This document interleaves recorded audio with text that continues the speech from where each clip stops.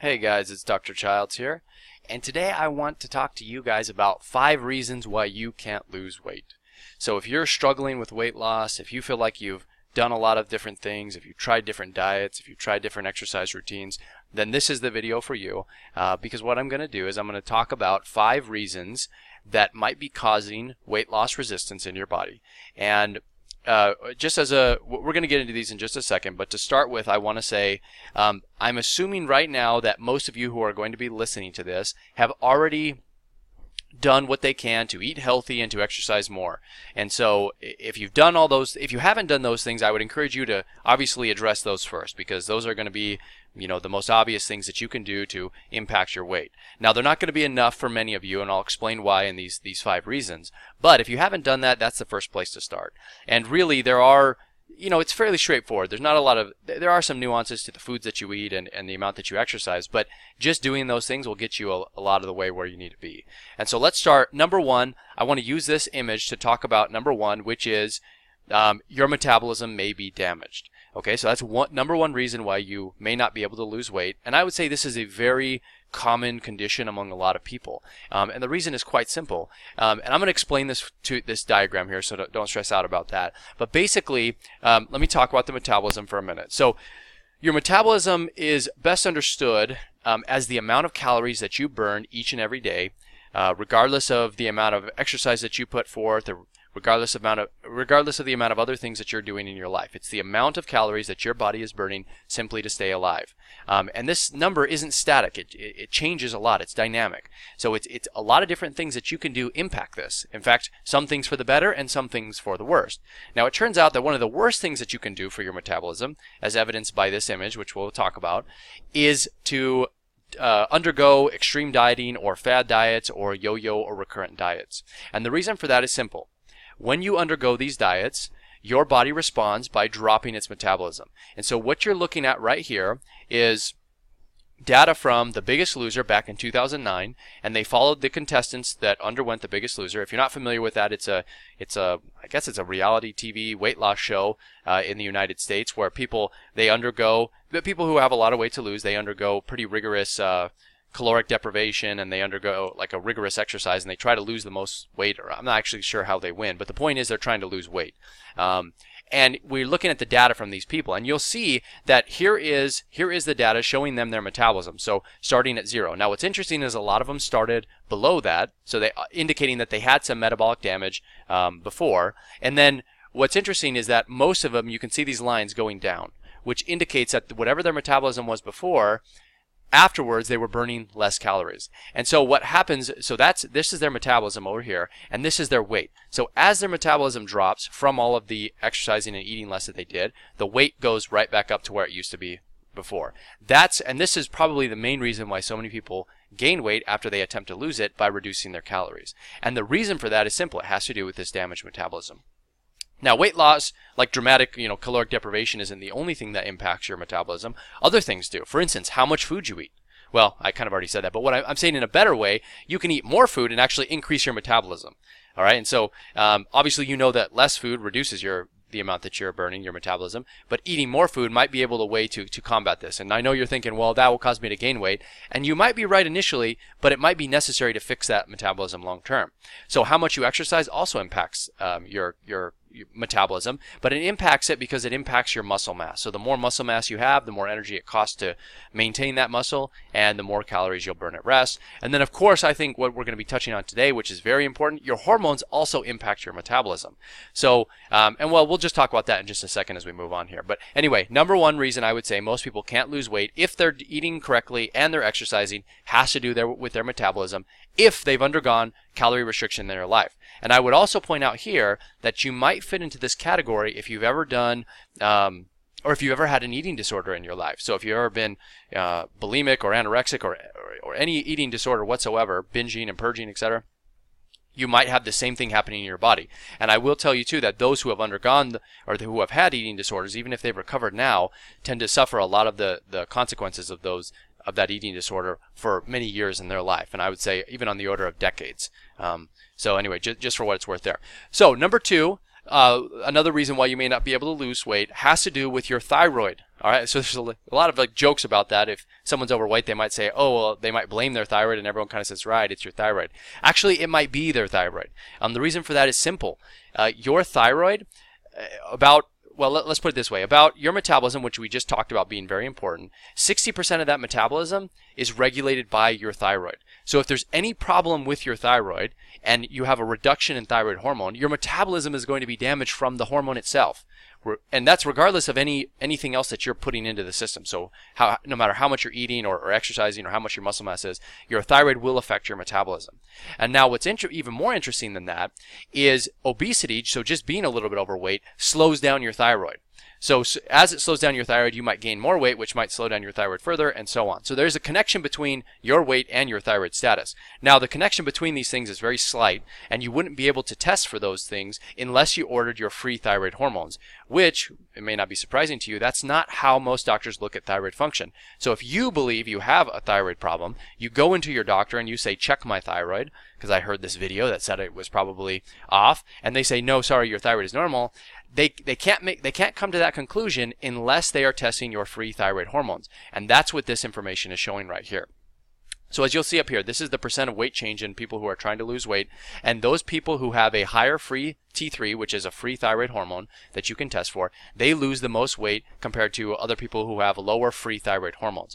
And it's pretty straightforward, but it might surprise you to know that doctors don't check for the free thyroid hormone concentration like they do for any other hormone. They look at the TSH. So you have to ask beyond that to order these free thyroid hormones, and that will tell you if your metabolism is truly damaged or if your thyroid is truly normal. So look for those things. You don't ignore the TSH, but order the TSH, but also order the free T3 and free T4 free thyroid hormones.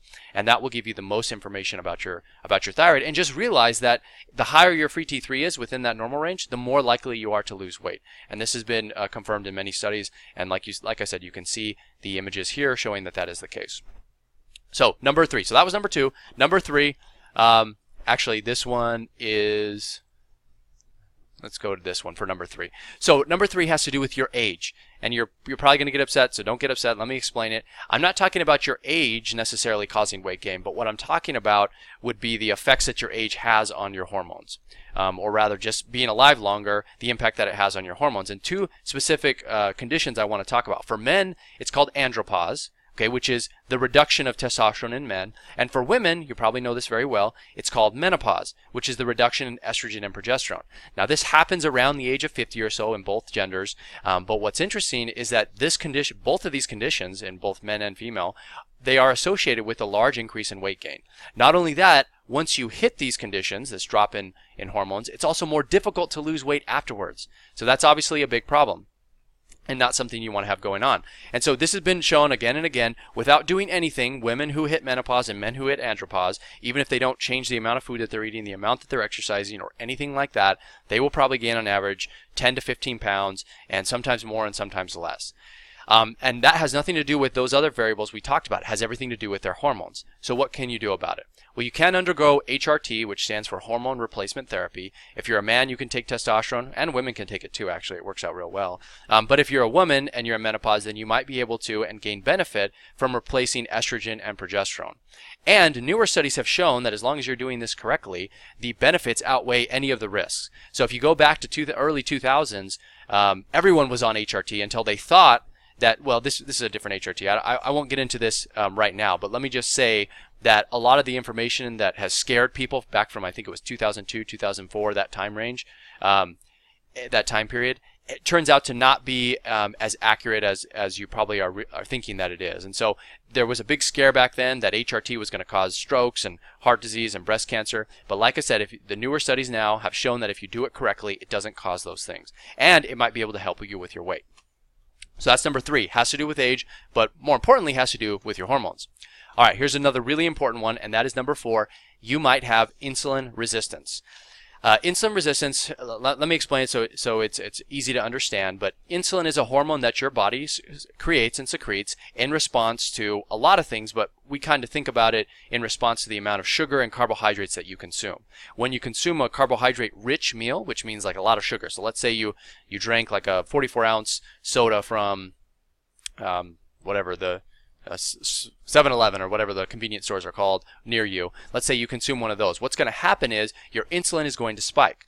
Now, this is a problem because repeated episodes of this might cause your body to become more resistant to the insulin, which will then raise your blood sugar over time and lead to type 2 diabetes and a lot of problems and a lot of weight gain. Now, the reason it causes weight gain is because in the presence of insulin, your body is unable to burn fat. So that's what this chart is showing you. So the higher your insulin goes, you can see fat burn over here. The higher your insulin goes down here, fat burn is basically going to be 0. But as insulin drops on this x-axis here, as insulin drops down, fat burn shoots up and you're able to burn more fat.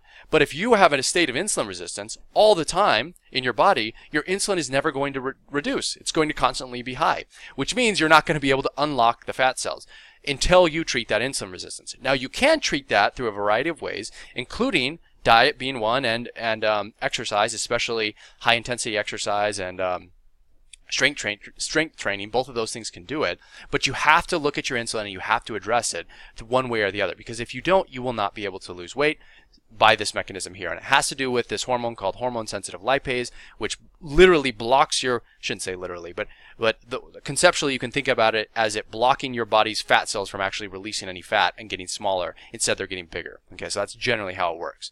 And then the last one I want to talk about, number 5, one of the reasons you might not be able to lose weight, has to do with stress. And this one is I think really important, but it's been shown in a lot of different studies that stress negatively impacts cortisol, and through cortisol, which you can see here, it impacts a lot of different systems in the body: brain, bones, heart, immune system, kidneys, skin, the baby, or if you happen to be pregnant at the time. But I want to focus on here, which is the adipose tissue, which is your fat cells. Like, those are the things that you want to get smaller if you're having trouble losing weight, right?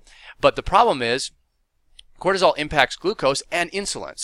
So what's happening when you get stressed out is your body is developing insulin resistance, which is going through that process I just described. But beyond that, high stress is also causing more cravings for carbohydrates and other foods. It's causing you to not be able to sleep as well, and even if you do sleep, the quality of your sleep is reduced, and so it's further worsening some hormone systems. And then also, high stress impacts your ability to exercise and how intensely you can exercise, so your exercise capacity, and so on. And so there's a lot of problems related to stress. And another thing is you may not even realize this, and so I would say one of the best things that you could do is do something to manage that stress if you have a lot of stress. And I personally have seen it in my life and in the patients that I've treated, that once they start to address stress and undergo tactics or take supplements or meditate or things like this, once they address those things, the weight starts to come off at a more rapid pace. Now, generally, I'm doing something to address all of the problems in a person. I'm not just looking at one thing, like I'm telling someone to meditate and hoping they lose weight. That's not how it works. But if you address all these other things that we talked about, and addressing stress on top of that, that's how you really get the ball rolling, and that's how you really start to lose weight and keep it off. So these are the 5 things that we talked about. Number 1, check if you can't. So let's just recap here. If you can't lose weight, you're not sure why, you've already been eating healthy, and you've already been exercising, then these are your next things that you want to be looking at. Number 1, check to see if your metabolism is damaged. Number 2, check your thyroid. Number 3, consider your age. Okay, so it might be menopause or andropause. Number 4, look at your insulin levels. And number 5, reduce your stress. And these are all serious conditions that could lead to weight loss resistance or the inability to lose weight. And so that's all I have for you guys today. Hopefully you found this helpful. We can talk about the actual treatments for each of these things, but the video is kind of already getting long as it is. So if you have questions about these conditions, how to diagnose them, if you have it, if you're dealing with it in your life, leave your comments or questions below. I'd be happy to get to those things. Also, if you've enjoyed this and if you like this video, please like it or subscribe. I'd love to help you guys out in the future as well. So otherwise, I will see you guys in the next one.